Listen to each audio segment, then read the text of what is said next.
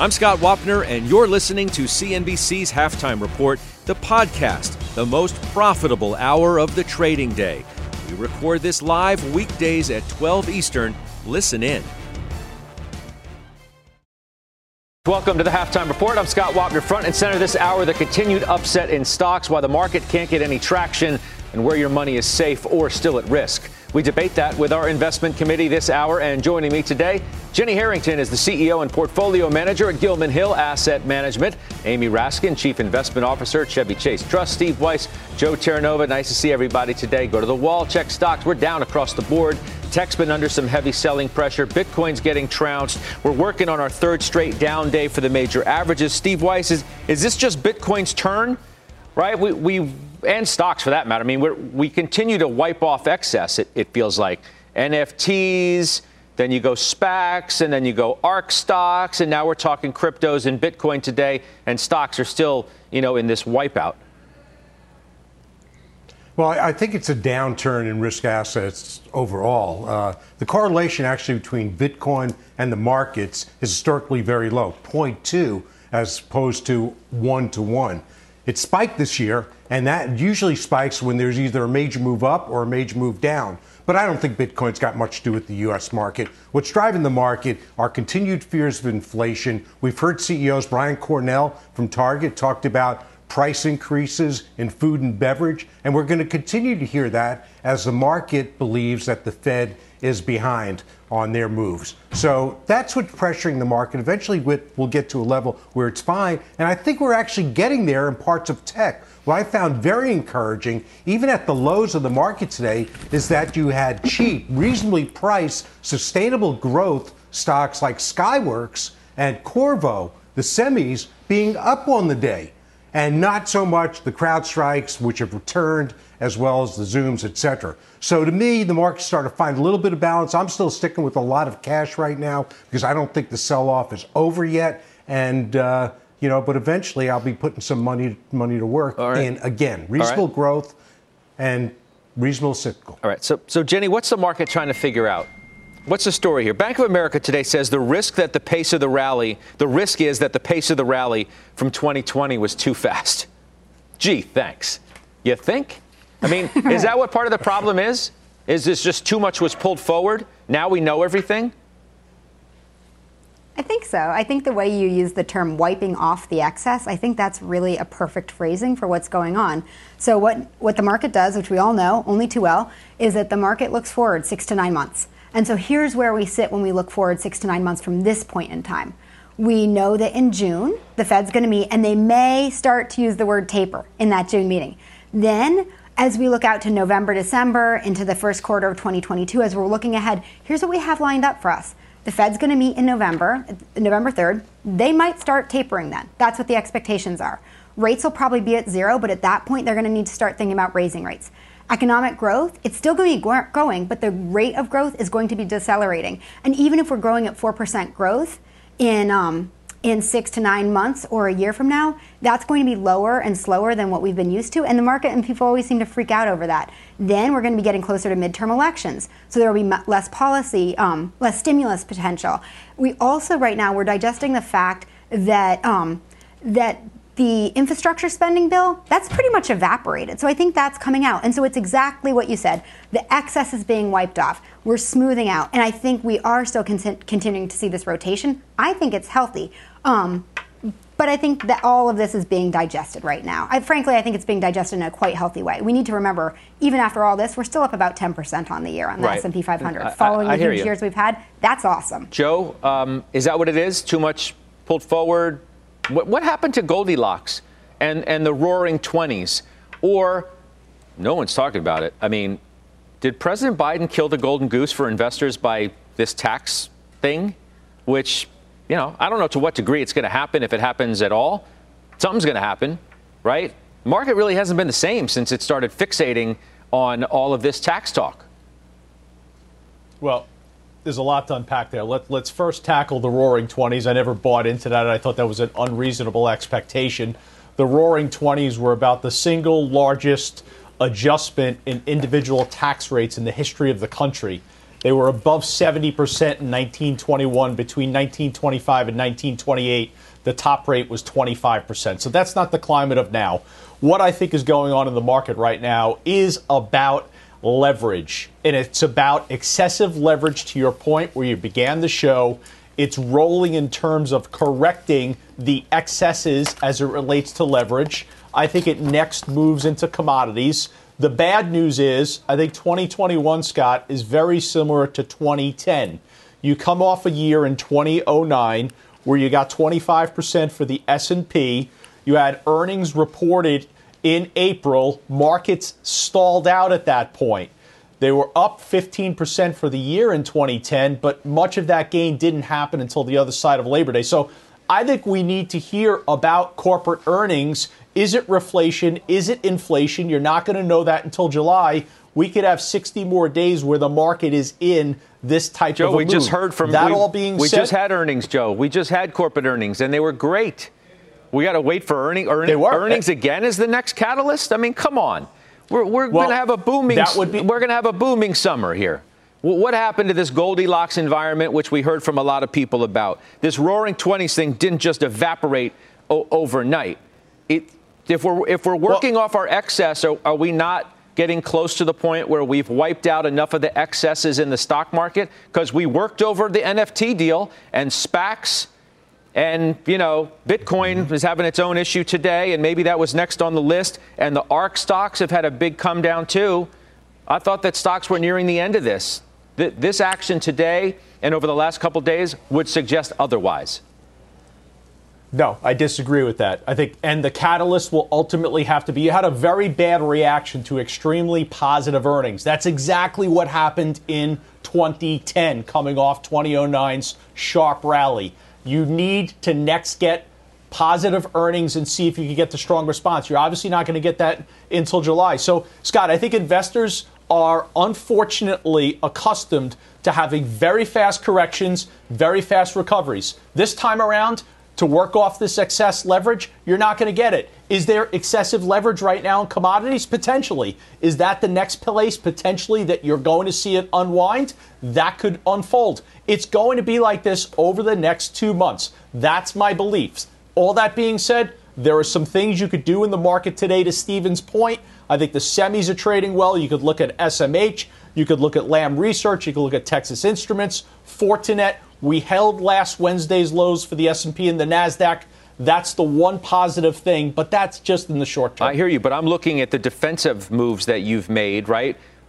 I'm not talking about the stocks that you just mentioned. I'm talking about selling Pinduoduo. I'm talking about selling Uber. I'm talking about selling Coinbase. I'm talking about selling Pinterest. I'm talking about selling AMD, not where the opportunity to buy is, Joe, because that's not what my sheet says that you're focused on. You're defensive in this market. No. Absolutely. Scott, you know me, and my background was as a risk manager. And first and foremost, I'm always looking, where can I mitigate risk? And I think this is still the environment. That's why I think it takes 2 more months, where the first question you're asking yourself is not how much can I make, but how much can I lose? I ask myself that all the time. And I think that's going to continue. Listen, nothing is happening in the market today that hasn't happened in the past. Markets are just a series of patterns that repeat themselves. And this is a pattern right now of deleveraging and corrective nature. And in that environment, you need to be a risk manager first. Okay. Let me go to my next risk manager, Amy Raskin. Nice to see you. Great to see you, too. How do you see things, given what you've heard from the others? I have a slightly different view. I think in terms of the question on Goldilocks, we're in kind of the exact opposite of Goldilocks right now. Goldilocks was you can have a lot of stimulus, you can have growth, and you're not going to get inflation. Right now, we've had actually the economic data sort of surprising on the downside, even though it's been incredibly strong. You had retail sales miss, you had employment miss, you had consumer confidence miss. So in general, the economy is growing very strongly, but it's missing expectations. And on the other hand, you're having inflation exceeding expectations. So that's sort of the exact opposite environment. Whose expectations? That's what I'm saying. Whose expectations is inflation exceeding? Right? Well, not the Feds. It hasn't even met their expectations. This belief, I mean, look at what Joe said about what's happening in the commodities market and what lumber prices have done over the last week or so. I don't know. What are they down like 6 straight days? Where's all this inflation that everybody's all fixated over? Where's the yield on the 10-year note today? It's not in some runaway freight train anymore. Everybody got all crazy about inflation. A little inflation's to be expected. A little inflation is to be expected. A lot of inflation actually right now is to be expected. But it's still surprising on the upside. If you look at the U.S. PPI, the China PPI, the CPI, it's all coming in ahead of expectations, even though expectations have gone up. And yes, commodity prices have come off a little in the last few days, but they're still up a lot, and there's a lot more room to run. So I sort of disagree with Joe on that point. You have a perfect storm right now. You have consumers having a ton of cash, very little leverage, which again is very different than when we came out of 2010. A lot of fiscal stimulus, a lot of pent-up demand. You have had almost no investment in the commodity complex for the last 10 years. You have supply chain disruptions. So right now you have a perfect storm, and you're going to get inflation. And the Fed knows that, and the Fed's not saying that we're not getting inflation. They're just saying it's transitory. And we'll have to wait to see if it is actually transitory. But this is not a Goldilocks environment. On the other hand, though, so that's sort of the negative. On the other hand, you have a massive wall of liquidity that you're fighting at this point. You have very negative real rates. You have people that have to put money to work. So I don't think we're going to get, we can get more of a correction. We can get the markets going down. But this is probably not the end. We're not coming up on a recession. The Fed is not tightening. And there's a lot of liquidity out there that's looking for investments right now. Mike Santoli, is it just me? What happened? Goldilocks just went away that fast? It's all over? The Roaring 20s are over? Well, first of all, we haven't even gotten started. The Roaring 20s was not Goldilocks. The Roaring 20s were a very fast expanding economy as the world got rebuilt after, a cataclysmic war. That was never really the great comp, I think, for what we were in right now. And Goldilocks was what?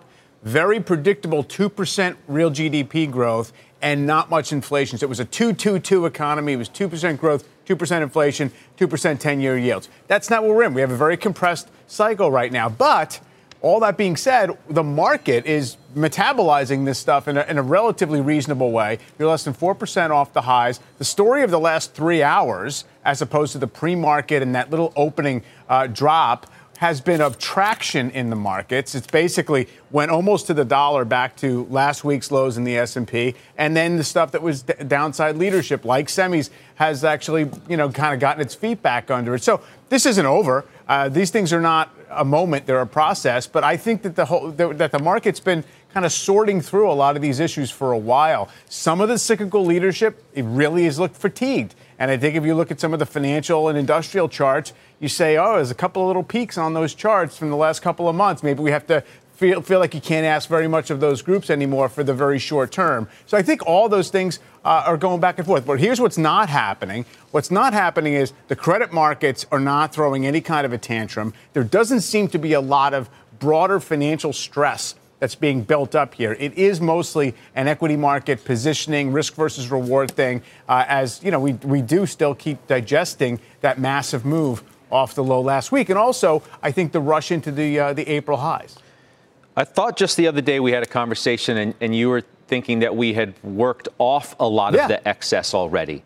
Now we have, but now we've got this Bitcoin thing happening today. If Bitcoin wasn't down as much as it is today, would the overall market be down as much? I'm trying to figure out who's leading who. Yeah, just venturing a guess, an educated guess is probably not. At least it would not have been down as much at the open. A lot of the adjacent type stocks are definitely down along with Bitcoin. But Bitcoin was honestly the one piece of that sort of, speculative fever type groups in the market that had not had a comeuppance. You named a bunch of them before. February was top for a lot of those things, and they've mostly been reset lower. Not to say that it's over, but, it seems like Bitcoin was the one that was still out there, left to be purged. And that's what, maybe has happened, maybe is happening.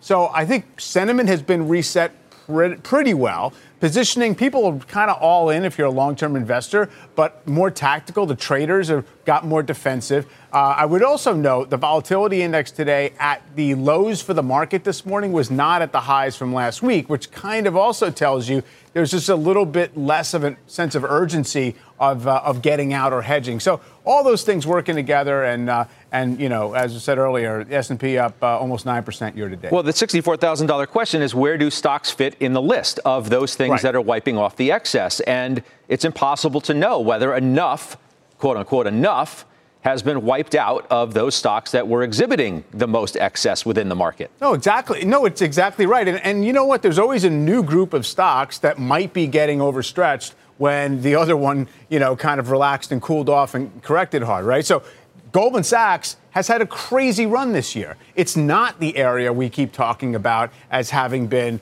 really the target or the locus of all the excess, but things everyone's rotated into, market-linked financials. And so that I think that's the give and take we're in. Most of what's gone on this year has been in the context of the market's repricing for better economic growth, a reflationary environment, and the fact that the big growth companies had their day, ending last Labor Day. And that's been on a relative basis. They've been reset valuation-wise, and they don't look nearly as expensive as they did 9 months ago. Well, now I'm wondering, Jenny, like Bob Pisani was talking about earlier today, as to whether the value trade, the reopening trade, or whatever trade you want to call it, is peaking in and of itself. You're involved in a lot of these kinds of stocks, right? Whether it's Chevron or Duke or Kinder Morgan, Williams, Dow. Right? These stocks are not that far away from their 52-week highs, and they're a heck of a long way off of their 52-week lows. So maybe all of it's already in. I don't think so. And here's why I don't think so. I have a list of, 10 different reasons, but the primary reason, and this is the most important, is that the valuation gap still remains incredibly wide. S&P growth is currently trading at a 27 times multiple. S&P value is currently trading at a 17 times multiple. So when we talk about wiping off the excess, it has been wiped off. It is being wiped off, but the depressed stocks, right, the depressed sectors, financials, materials, energy, the ones that have, even though they're up a lot, there's still a long way to go. And historically, based on that what? Divide between growth and value. Based on what? Based on what? They're this. Up a lot. They have a long. The multiple. They're up a lot. They have a long way why. to go. The words you just said. Based on what? Here's why. Because historically, the multiple range between growth and value is not as wide as it is right now. Even with all of that move upward that the value side has had since Labor Day. So JP Morgan has a great chart, and what they show is that on average, the multiple divide between growth stocks and value stocks is about a 10-point range right now, and this is based on JP Morgan's numbers, not the S&P numbers that I just quoted. Right now, even with all the movement that we've seen in value appreciating, that multiple range is still an 18-point range, not the historical average of 10 points. So I really think that there is going to be mean reversion.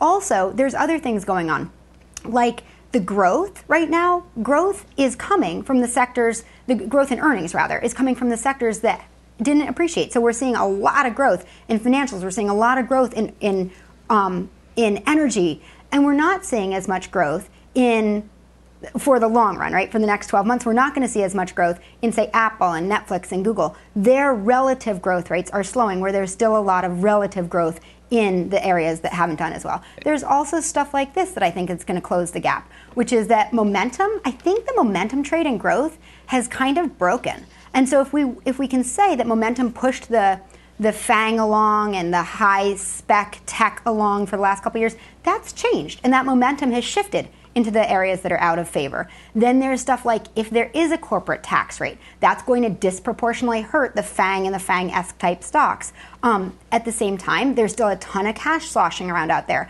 And as people have gotten spanked on their cryptos, on their NFTs, on their SPACs, as they're getting spanked, I think that they're starting to look for the safer areas. And if I can just give like one personal experience, I've managed this dividend income strategy for a really long time. Go ahead. Okay, sorry. I'm on with Weiss, so I want to give my own book report for a change. But we're not trying to do like the Encyclopedia Britannica version of the book report. No, I'll go super quick. Exactly. No, but this is kind of interesting. So I've managed this dividend income portfolio for a long time, and I've always had clients come, and they've always kind of fit the same stereotype, which is that they're looking for income. In the last 3 or 4 months, I've had a totally different client base start to call me, and they're people who had the ARK funds and did really well last year, who've traded Peloton, Pinterest, like these huge things, made a lot of money, have been high in growth. And now what they're doing is they're actively seeking out the stocks that I manage, which are the kind of the value area, to try to take that risk off and to try to create a different foundation in their portfolio. Many of them are still trading the aggressive stuff, but they're using this as a foundation. So I see that as a rotation out of the high risk, high growth area and into the value. I think all that pushes the rotational leadership along for a long time still to come. Well, of course. Well, so, okay, good. Book report. No, it's all good. Amy, the question is, when does that rotation run its course? How much do those stocks, the Cathie Wood ARK stocks, still need to come down? We've got a lot of people with that thought on their minds. Like, I own these stocks. I love these stocks. They've come down so much. When's the bleeding going to stop? Well, it depends on interest rates, which depends on inflation. So I think at the end of this, we're going to go back into a low interest rate world. And I don't think inflation will be quite as low as it was last decade. There's a lot of reasons for that. But I do think that our economy just cannot stand much higher interest rates. And so if you I think interest rates will go up and then they'll come back down. And that's when you're going to see growth outperform again. It's very dependent on the path of inflation, which will impact interest rates. So, Steve, I think there's probably still a little bit more to come off in certain stocks, but I think we're getting there. Okay. Santoli, you stay with me. I'm not done with you yet. I just want to hear from some of these other folks first. Steve Weiss, you sold almost all of your Facebook last week. Okay, I bring that up. It's like if you can't really hide out in some of these so-called value stocks, maybe they're peaking, and you can't hide out in some of the ARK stocks because they've come down so much, but maybe still have more room to go.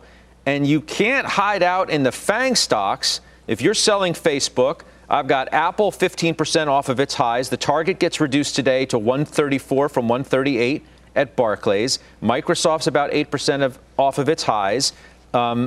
Bitcoin I thought was a hedge, so I can't hide out there because that thing's tumbling today. Where am I going with my money? You're going 35% cash. That says it all. That says it all. You're answering my question. Exactly. So, right. So Facebook was a trade. I traded from 300 to 302 to 312, and it worked there. So the point is, it's a trading market on certain stocks. I don't think you can hide in anything when markets are going down. You got to be in cash. While cash is a depleting asset, I don't have to be fully invested like Jenny or others on the show that typically come on that have these mandates. You're my equity investor. You got to be in the market. Maybe you have 10% cash. So I think cash is best place to be. In terms of buying the CrowdStrikes or buying the Zooms or the Teladocs, etc., you can't hide there. So what? So the price to revenue has gone from, 125 times to 80 times. They're still egregiously overvalued, and they will reset. And frankly, it doesn't matter right now and for the next 3 months or 6 months where inflation ultimately ends up or where interest rates ultimately end up. It matters what the market's believing is going to happen, and right now it believes that the Fed's going to have to move sooner than later. They'll stop this bond buying relatively soon, I believe, in my opinion. Not right now, where markets are iffy. And as far as Bitcoin is such a small asset class. Most people don't have any investment in it, nor do they care. And I don't believe that the people who are generally in Bitcoin are saying, hey, you know what? Bitcoin's down. Let me sell. Let me buy CrowdStrike. No, they're going to go Steve, toes up it's a sentiment thing. It's a sentiment. It doesn't matter. Doesn't matter that so few people may own it. How many people are in NFTs or this or whatever? It's today's version of excess sentiment, perhaps, that was in the market, right? No, I disagree. My point is that I don't think Jenny's looking at Bitcoin or anybody in this show and saying, hey, that shows that sentiment's bad. It's showing that those people that went in there, that paid whatever, $2 million for an NFT, are out of their minds, and this proves it. So I think that that's an odd lot. It's good to talk about. It's exciting to talk about. But I don't think it's any kind of indicator whatsoever other than risk off in all assets right now, but not major league. All right. Mike, so I'm getting close to putting money in the market. Can I make a quick point? Joe, go real quick, because then I'm giving Santoli the last word. Here's why Bitcoin is relevant to the market, and I disagree with Steve on this. Tesla has a correlation to Bitcoin. Tesla is down 35% from its January high. It is 1.5% of the S&P overall. It's important to the sentiment of the S&P. You need Tesla, okay, to halt the decline that it's currently experiencing from January, and you're not going to do that with Bitcoin diving 20% in a day. He's right, Steve, right? I agree on certain stocks. Certain stocks, I agree. I think Tesla actually is seeing their best days getting that Bitcoin. I mean, Tesla's gone from 900 to 550 in the stock market. Coinbase, there's a correlation. It wasn't before it was. A broad correlation to the market. Bitcoin is not there, and the numbers prove it. Okay. I told you, isolated days, that correlation's there. It's not there generally. Okay, Santoli, last word. Just leave us with a Santoli-ish thought. It's, honestly, I don't think anything that's going on right now is particularly surprising. The market right now is absorbing these little mini shocks, and we'll see if that means it's resilient or whistling past the graveyard. All right, man. Good stuff. Thank you, as always. Up next, Avenue Capital's Mark Lazary is with us. We'll talk the sell-off, where rates go from here, where the opportunities are. I haven't talked to Laz in a while. Was with us many times through the pandemic. Now that we're about to exit, we'll catch up with him next. Welcome back. I'm Rahel Solomon, and here is your CNBC News update at this hour. Senate Minority Leader Mitch McConnell says that he will now oppose a bill that would create an independent commission on the January insurrection at the Capitol. His comments come as the House is expected to pass the bill, and a day after McConnell said that he was open to the legislation but didn't want to do anything quickly. Let's see what this means for the bill's chances in the Senate tonight on the News with Shepard Smith. Texas has become the largest state to prohibit abortions as early as 6 weeks. Governor Greg Abbott signing the bill this morning. Texas joining more than a dozen other states that ban abortions after the detection of a fetal heartbeat. Just north of Miami, part of a major interstate was closed for hours. A driver fleeing police loses control, clips a couple of cars here, and then you see him flip the SUV. Multiple suspects are now in custody after that incident. And Israeli Prime Minister Benjamin Netanyahu says that he is determined to continue military operations in Gaza. That comes just hours after President Biden told Netanyahu that he expected significant de-escalation today and movement towards a ceasefire. You're now up to date. Scott, I'll send it back to you. Okay, Rahel, thank you. Rahel Solomon. Let's take a look at shares of AMD because they are making quite a move at the moment. There you go. 2.5% to the upside. Why? Because AMD, I'm told, has just announced a $4 billion share buyback. Joe Terranova, we just talked about AMD because you sold it not that long ago. And you, above all, should know about the power of buybacks because you've talked about them so often on this program. Now I wonder whether we're going to start seeing a lot more buybacks announced. And that could be a bit of a floor that we've been looking for. I'm going to be real succinct. Buy AMD. Even though you sold it? Sold it $14 higher. Go buy it. Are you going to buy it back? Exactly what you want a company. Yes. You are? Okay. Yeah, I was just trying to get to that, right? We good? All right. We're good. Let's bring in our headline guest now. He was with us throughout the pandemic, joins us now with his outlook on the world and the investing landscape. Mark Lazary, Chairman and CEO of Avenue Capital. Welcome back. It's been a while. Yes, it has. Thank you for having me back. Man, the times are so different from when we were with you. You were with us every week throughout the pandemic. And how do things look to you, from a distressed side, your bread and butter, really, when things aren't as distressed anymore? Well, they actually look great. And the reason they look great is exactly what you said. It's not that distress. So the opportunities that you have, you actually feel really comfortable because it's the first time in my lifetime that I've been able to invest in special sits with a GDP that's above 5%. So there's less things to do, which you're absolutely correct about. But the ones which we are doing, we feel really comfortable with. Where are you doing them? So where you're seeing a lot of these opportunities is really right now in Europe and in Asia. That, for us, has continued to grow. We're doing quite a bit. We're just making a lot of bilateral loans. We're lending people money. So if you can't get access to capital today and you can't borrow at 1%, 2%, or 3%, and then you're coming to us, we're going to charge you right now. We used to charge 15. That's come down. Now we're charging 10 to 12. So, we feel pretty comfortable about that. That's interesting. So I was going to ask you about that. I mean, this, direct lending business really that you had in China. Yeah. It's interesting that your return, your rates have come down as the world has gotten a little less uneasy, right? They have, because really what we're doing is we're just over collateralized. So the competition we're having today is not from distressed players or banks. It's really from private equity. It's from people coming in and saying, don't borrow at 15, I'll give you money. So that's why we've ended up lowering our rates. But we feel extremely comfortable simply because so far we haven't had any losses, and we've got pretty much all the collateral of the company. Interesting. Joe Terranova, you got something for Mark Lasry?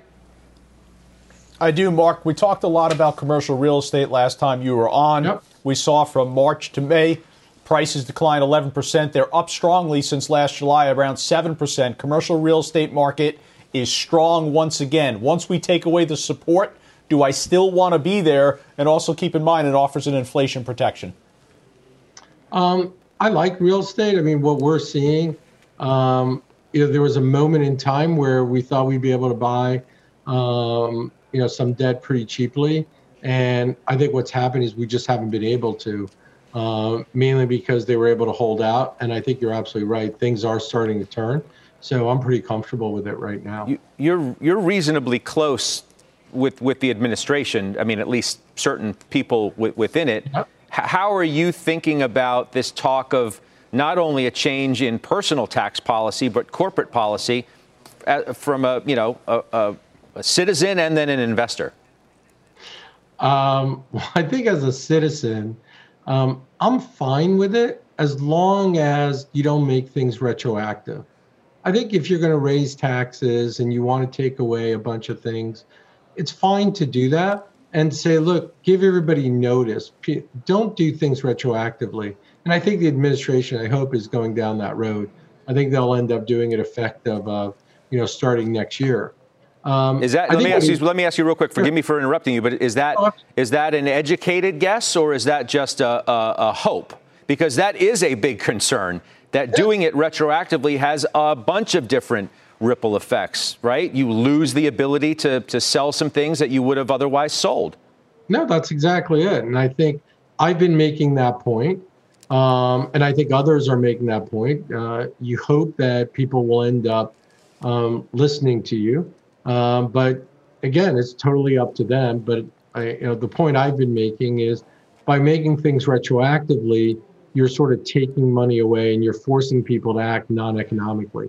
Give people notice, and then it's fine. Then if people want to sell, they can. And if they don't, it's okay.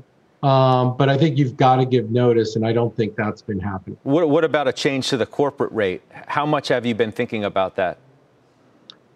Not that much, to be honest with you. I think it's not going to have that much of an impact on companies. I think it'll be pretty small of an impact. People will still figure out what they need to do, but it depends where it goes. If it's increased quite a bit, then yes, then I think it does have a pretty big impact. I don't think it's going to go up that much. You may increase the tax rate for corporations by 10%. I don't think it's going to be 20 or 30, but again, that's my guess. Did you really want this first round matchup with Jimmy Buckets and company? Yes, I did. Yeah, you know what? Right. No. We did. And you could see that we did. And the reason we wanted it is when we played the Heat, we played our guys. We didn't do what a lot of other teams have done, which is sit all their guys. We played our guys to make sure we wanted to send a message. I think that message has been received. Oh. And I think it'll be a great matchup for us. Okay. Bulletin board material may be there. I don't know. I don't know who's watching. No bulletin board. All right. We'll see you soon. Thanks, Mark. All right, take care, man. Okay. Bye-bye. It's Mark Lasry joining us there. Got a bullish call out on one industrial stock that's doubled over the past year. We'll debate if you should add it to your portfolio next. Plus, May is Asian American and Pacific Islander Heritage Month all month long. We're spotlighting CNBC contributors and business leaders and our own on-air anchors and reporters. Here's CNBC's Eunice Yoon. Growing up, I remember my mom always thinking about finances in terms of tuition and school fees. Education and Asian culture is seen as a key to success, and maybe more so in the Asian American community, where people are cut off from old business relationships when moving to the United States. That intense focus on education and work ethic, coupled with the American idea of self-generated success, shaped who I am today. Welcome back. Take a look at shares of FedEx today. They're not doing much. However, Steve Weiss bought the stock during the show, or at least he bought more. And by the way, Weiss, I suppose you knew that it was reiterated a top pick at Bank of America. Their price target goes to $372. That's the highest on the street. If you take a look at FedEx and what the valuation is historically, it's a fraction of that now. It's almost half of where it's been. At 15 times next year, this is one that I want to own. It's not much higher this year. Freight is tight. We know that. The economy is going to keep growing. These stocks get no love. So I'd much rather own this that's carrying the freight, that's carrying everything, than own something that, I've got to worry about what their pricing is going to be. I know what capacity is with FedEx. I know what it is with XPO. I know what it is with UPS, et cetera. So that's where I want to be. I think they're the smartest industrial plays out there. What do you mean they get no love? The stock's like $10 off its high. But take a look in terms of the valuation. You've seen multiple expansion across the markets. It's arguably got us to where we are. Here you've seen multiple compression. So while their earnings have grown tremendously, it hasn't gotten the same love that you see for a tick up in earnings. So the market's sort of, you look at AMD, for example, $4 billion buyback. Great, that's 5%. Qorvo's got a 10% buyback they announced a week ago. So there are places in the market you can go where there's still value. FedEx is definitely one of them. All right. We're going to find out about another presumed value play, Cisco Systems. It's under pressure in today's sell-off, but it is still up about 17% this year. Earnings are out after the bell. And one Jenny Harrington is going to weigh in on that next. All right, Cisco Systems. The earnings are on deck after the bell today. Jenny, I'd already teased that you'd be talking about this because you own it. You've defended it in the past. It's had a nice little move in the last few months. Now what? So in our office, we've been joking around about speculative technology and calling it spec tech. This is the opposite of spec tech. This is a company that we know is going to earn over $3 a share. Whether it's $3.30, $3.35, we're not sure. But where you've got it right now is it's trading at 15.5 times earnings. Analysts are expecting 4% earnings growth. We think that that's easy to beat. They're going to be a big beneficiary of people returning to the office and the complexity of networks that need to accommodate both people in the office and working from home. So we think there's just a ton of good stuff going for it. We actually added to our position in February at $45 and think that there's a lot of upside still to go from here. Okay. I mean, I'm so sure excited to see what they report. I'm sure those spec tech conversations were rip-roaring in your office. Wish I could have been there. Sounds like they were great. Steve Weiss. It's always fun at Gilman Hill. Yeah. Are you as excited about Cisco Systems as Jenny Harrington and her gang at work is? First of all, every time Jenny talks, I lose track of the days. Is it Friday yet? No, I'm not as excited. You get flustered? Look, there's always this wishing and wanting out there for these old dogs like Cisco and like IBM, which has had a pop recently, and Intel to recover. But it's too difficult for their businesses. Number one, they move too slowly. Number two, there's new technologies that are coming up that are feasting on their carcasses. So no, I wouldn't own Cisco here. I'd much rather, and it's not that cheap. It's an old line industrial. The ones I mentioned before are cheaper and growing. Okay, I've got Qorvo that's growing at 50 to 60%. That's the same value, the same multiple. What's cheaper, Jenny? We'll see what Qorvo actually does. She's trying to be respectful, Steve. She a phenomenal quarter. She doesn't want to totally mix it up. I like to respect my elders. She's correctly reserved. Mic drop. Hold on, you're done. You're done. That was it. Mic drop. I got one more. Come on. I'm not listening to Steve White. All right. Ask Halftime is next. Send in your questions. We'll play them by video. We'll play them on the air. Now I'm all flustered. Email us. AskHalftime@cnbc.com. We're back right after this. All right, let's do it. Let's answer your questions. Amy, video question first for you. Hey, halftime gang. Chris and Lady from London here. We both love Chewy, but are afraid the reopening trade and any further rise in interest rates will hinder the stock price. Thoughts on Chewy over the short run? Thanks. All right, Amy. Beautiful dog, but we don't like Chewy here. $30 billion market cap company. It ran up a lot last year, got a pandemic boost. Growth is not that robust. Barriers to entry, not that great. So we're sellers. Okay. Joe T, video for you. Hi, guys. My question is about Cleveland Cliffs. We've had a great run. We've had a bit of a pullback. Do we buy back in now or do we wait for 17, 18? Thanks a lot. I feel like Farmer Jim should really have gotten this question, right, Joe? I mean, you admit that, right? But you take it. You take it. Unless you suspect that Farmer Jim is part of the submission of that question, which potentially he could be. So I'm not going to go against Farmer Jim. This is true. I'm not going against Farmer Jim. Automotive demand for steel has remained resilient despite a lot of the chip shortages that are now hindering the automakers. So, yes, I think you could step in with it trading right now at $19 and buy it. But I will say Freeport-McMoRan, copper exposure, much better material play. Someone might own Freeport-McMoRan. Yeah, okay. All right. Let's watch the video, Jenny. Hey, Jenny, my name is Tim Olson. I'm from Mandeville, Louisiana. I have a question about Unum. I'm in at $18 a share as my average cost. It just hit over 30 today. As an income investor, would you be adding to that position, or are you looking elsewhere for income? Thank you. All right, what do you think? I think as an income investor, you can still add to this. It has a 3.8% dividend yield. It trades at 6 times earnings. But the best part is those earnings are going to grow at about 10% between 2021 and 2022.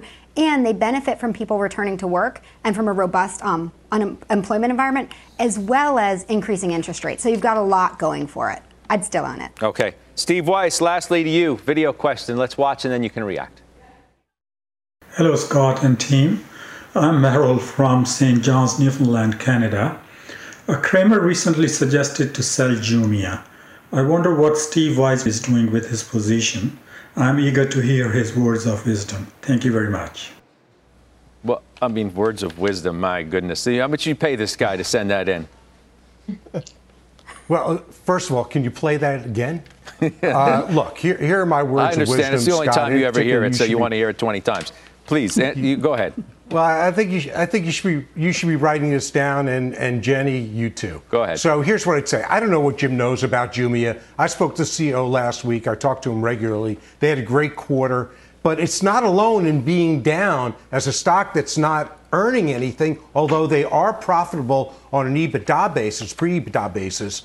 But it's not earning anything, so it's down like the others. So what I've done is I size those stocks to what the market's telling me. But I still do have a position in that. I still like it. I actually added back to it yesterday. All right.